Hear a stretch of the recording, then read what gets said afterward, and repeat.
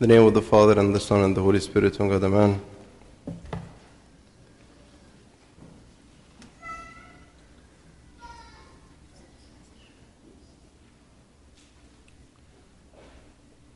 The gospel we have just heard is about a great miracle, and I think we are all familiar with it. The paralyzed man who was brought down by his friends in front of Jesus Christ, and we know that Jesus healed him.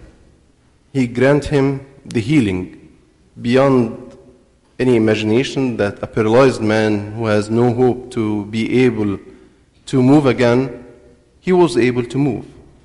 But before that, Jesus grant him, which is more important and more enduring, more everlasting than just the healing of the body that one day will perish, or actually will die, because our bodies never perishes. I mean, we expect the resurrection of even of our bodies, not in a materialistic or fleshly form as we are now, but in a glorified manner. So Jesus grant him what is more enduring, what is more everlasting, which is the forgiveness of sins. And this, as usual, triggered a confrontation the Pharisees had with him concerning what he said. How can you forgive sin? Forgiveness of sin is only pertaining and belonging to God. This is a claim that you are God, and he is. And he came to forgive sins because sins are the reason for death, and he came mainly to give life. To give life, and not just that. He gave us to partake in his life. And there is an astonishing statement, which will be the thesis or the main statement of my sermon for today, from the Catholic epistle, the second epistle to St. Peter. I'm going to read it, but the reason why I decided to talk about that, I came across an intriguing, sorry, I need to get my phone. An intriguing statement that was in one of the Supreme Court's ruling in 1992, June 29th, 1992. It was about abortion. I'm not going to get into the discussion of abortion. This is not my point. And the ruling was about the right of a woman to abort her child or her baby by her own will. Again, I'm not going to say whether I'm with that, or definitely our church is against that, but I'm saying this is not my argument for this sermon.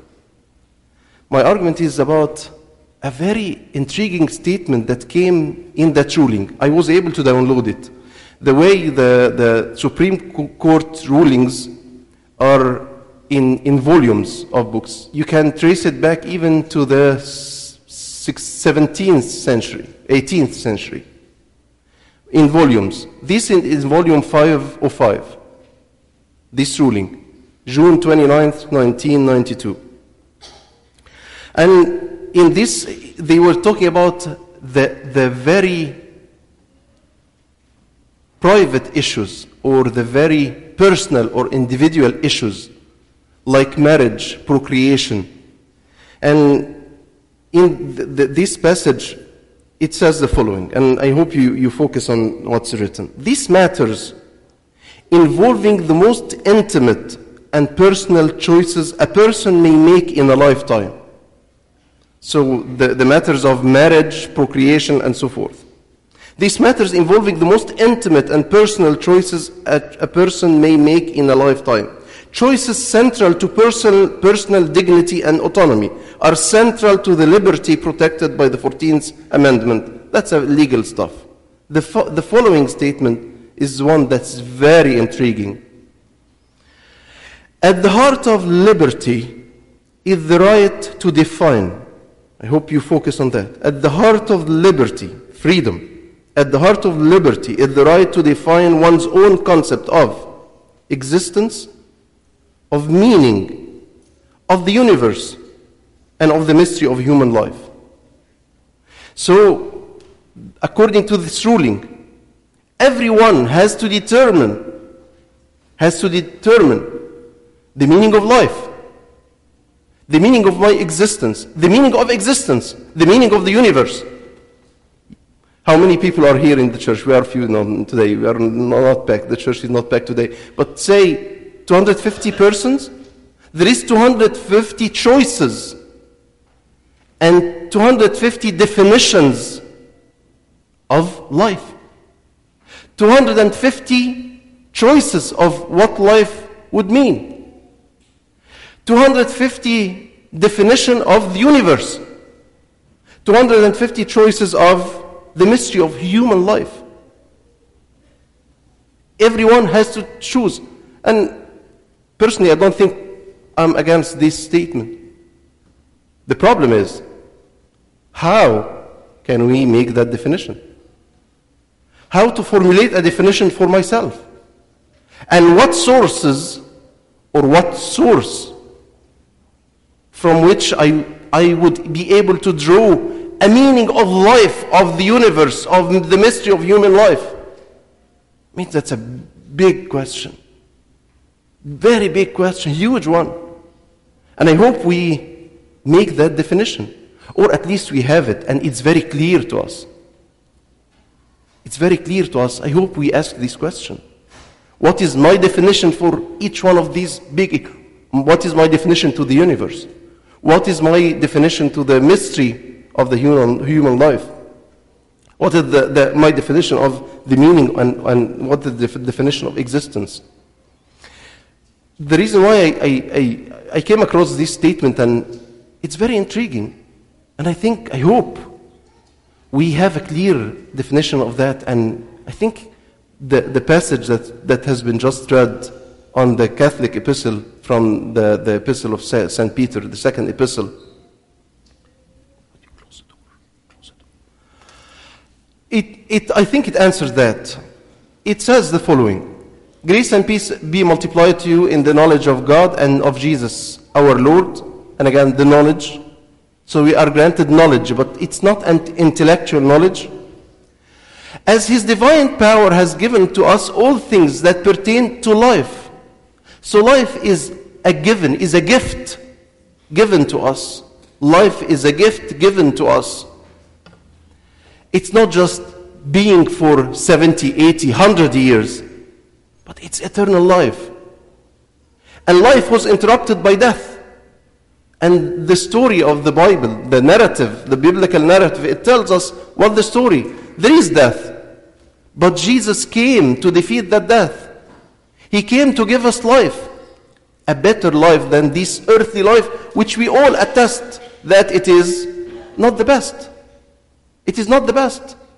And we all longing for things that we are not able to attain. And when we feel that when we attain something and we'll be happy, we'll attain happiness by these things, when we attain them, for some time, we found that no, we are not satisfied. We're gonna set another goal to our life. And we become addicts. You know what addiction? I take a drug, and I have a certain feeling, whatever it is. High, being high. Happy, high. Okay? And then, the effect of this drug, it fades away after a day, 24 hours. I look for the drug, I get it again. But this time it doesn't last more than 23 hours. And then I need to take it more frequently. And then, no, this kind is not giving me what I used to get. I'm going to get another drug, a stronger drug, cocaine. And it leads to destruction. And we do that, I'm not saying in a bad way. It might be my job, it might be my career. It's not bad. I mean, it's not as bad as drugs are clearly bad, obviously bad. But I mean, sometimes I deal with anything in life as the source of satisfaction, and it doesn't get me that. It doesn't get me that. But so from where we get our satisfaction? this passage is saying, as his divine power has given to us all things that pertain to life and godliness, through the knowledge of him, through the knowledge of God. And where the knowledge of God is revealed? In his word and his incarnate word, in Jesus Christ. No one has seen God the Father, but we knew him. We saw him in the Son, in his incarnate Son. Through the knowledge of him who called us by glory and virtue. So we are called for glory. Career. We are looking for a certain glory, achievement. The culture, our culture is about achievement, glory. We have glory in him. And any glory on earth fades away. And it will be interrupted anyway by death. It will be interrupted by death. But the glory that we have in him, it's an everlasting glory. And this is what he wants to give us. And this, if we understood that, I think this can help us to shape a definition of what the mystery of human life, according to the Supreme Court ruling, the statement of the Supreme Court ruling. What is the mystery of human life? What is the mystery of existence? What is the mystery of the universe? Who called us by glory and virtue, by which have been given to us exceedingly great and precious promises. Great and precious promises. We are always doing things because we have a promise that we're going to achieve something. I want to get to a certain school because getting to a certain school will get me a certain degree and a certain job, and a certain job will assure to me a certain income, and this income will assure to me a good life. Promises. But the promises here are, by which have been given to us exceedingly great and precious promises, that through this you may be partakers of the divine nature. I think the promises are set very high. We're going to be partakers in the divine nature. We're going to be partakers of the divine nature. He will give us to partake in his divine nature. What is greater than that? What is everlasting more than that? I think this should shape the definition of our existence, of the universe, of the mystery of human life. It's not just liberty. Make a choice. And it's good that we have liberty. And he granted us even to deny his existence and to consider our existence in this life is absurd. Many reach that conclusion, that the absurdity of this life, it is absurd. Apart from this system of understanding of who God is, who we are, what life is, I think life is absurd. Yes, it is. It is. It doesn't have any meaning. It doesn't have any meaning. So we are given to be partakers of the divine nature, having escaped the corruption that is in the world, because this is the world. What the world is promising us is corruption. Because whatever you're going to achieve, what is the end? Death. 6 feet, how do you call it? 6 feet under. 6 feet under. This is the promise of this life. And the promise everyone will attain, will get to. But this is not the promise of Christians. This is not the promise of the Bible. The promise of the Bible is eternal life. The promise of the Bible is partaking in the divine nature, or of the divine nature. The promise of the Bible is glory, great promises, exceedingly great promises. This is how we can define the mystery of life. And then he goes on to say, but also, for this very reason, giving all diligence, add to your faith virtue, to virtue knowledge, to knowledge self-control, and so forth. We need to live a life according to that definition. So, the reason why I'm saying all of what I've said, that I hope we are not, I'm not saying we are going to formulate a definition for all those big questions, the mystery of the human life and the existence and the universe now. But I hope we have that. We had that. Because this is the meaning of our life. And I hope we emphasize that. We remember that. I hope my sermon is a reminder to that. And this will control how we live this life. I'm going to conclude with what one of the church fathers said.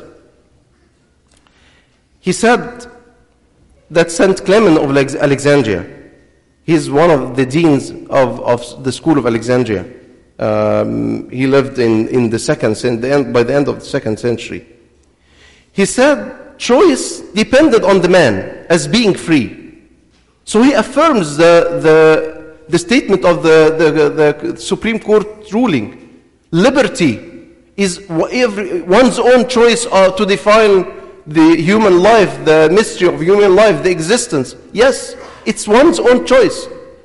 So choice depended on the man as being free. But the gift of life, the gift of partaking of the divine nature, but the gift depended on God as the Lord.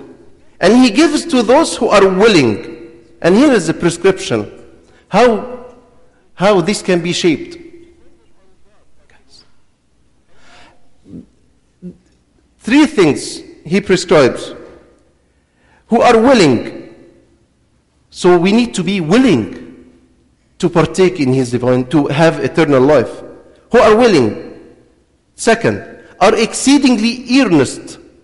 They are very keen to get that. So our keenness, our earnest to get this life. So willing, earnest, exceedingly earnest, and who ask. Pray. Three things. We need to ask for that. We need to be willing for that. We need to be earnest to get it. Three things. So, but the gift depended on God as the Lord, and He gives to those who are willing, are exceedingly earnest, and who ask, so their salvation becomes their own. Yes, liberty is our own choice for the definition of these big things, but it should be according to the path of salvation. That's why he says, so their salvation becomes their own, for God does not compel. He does not compel.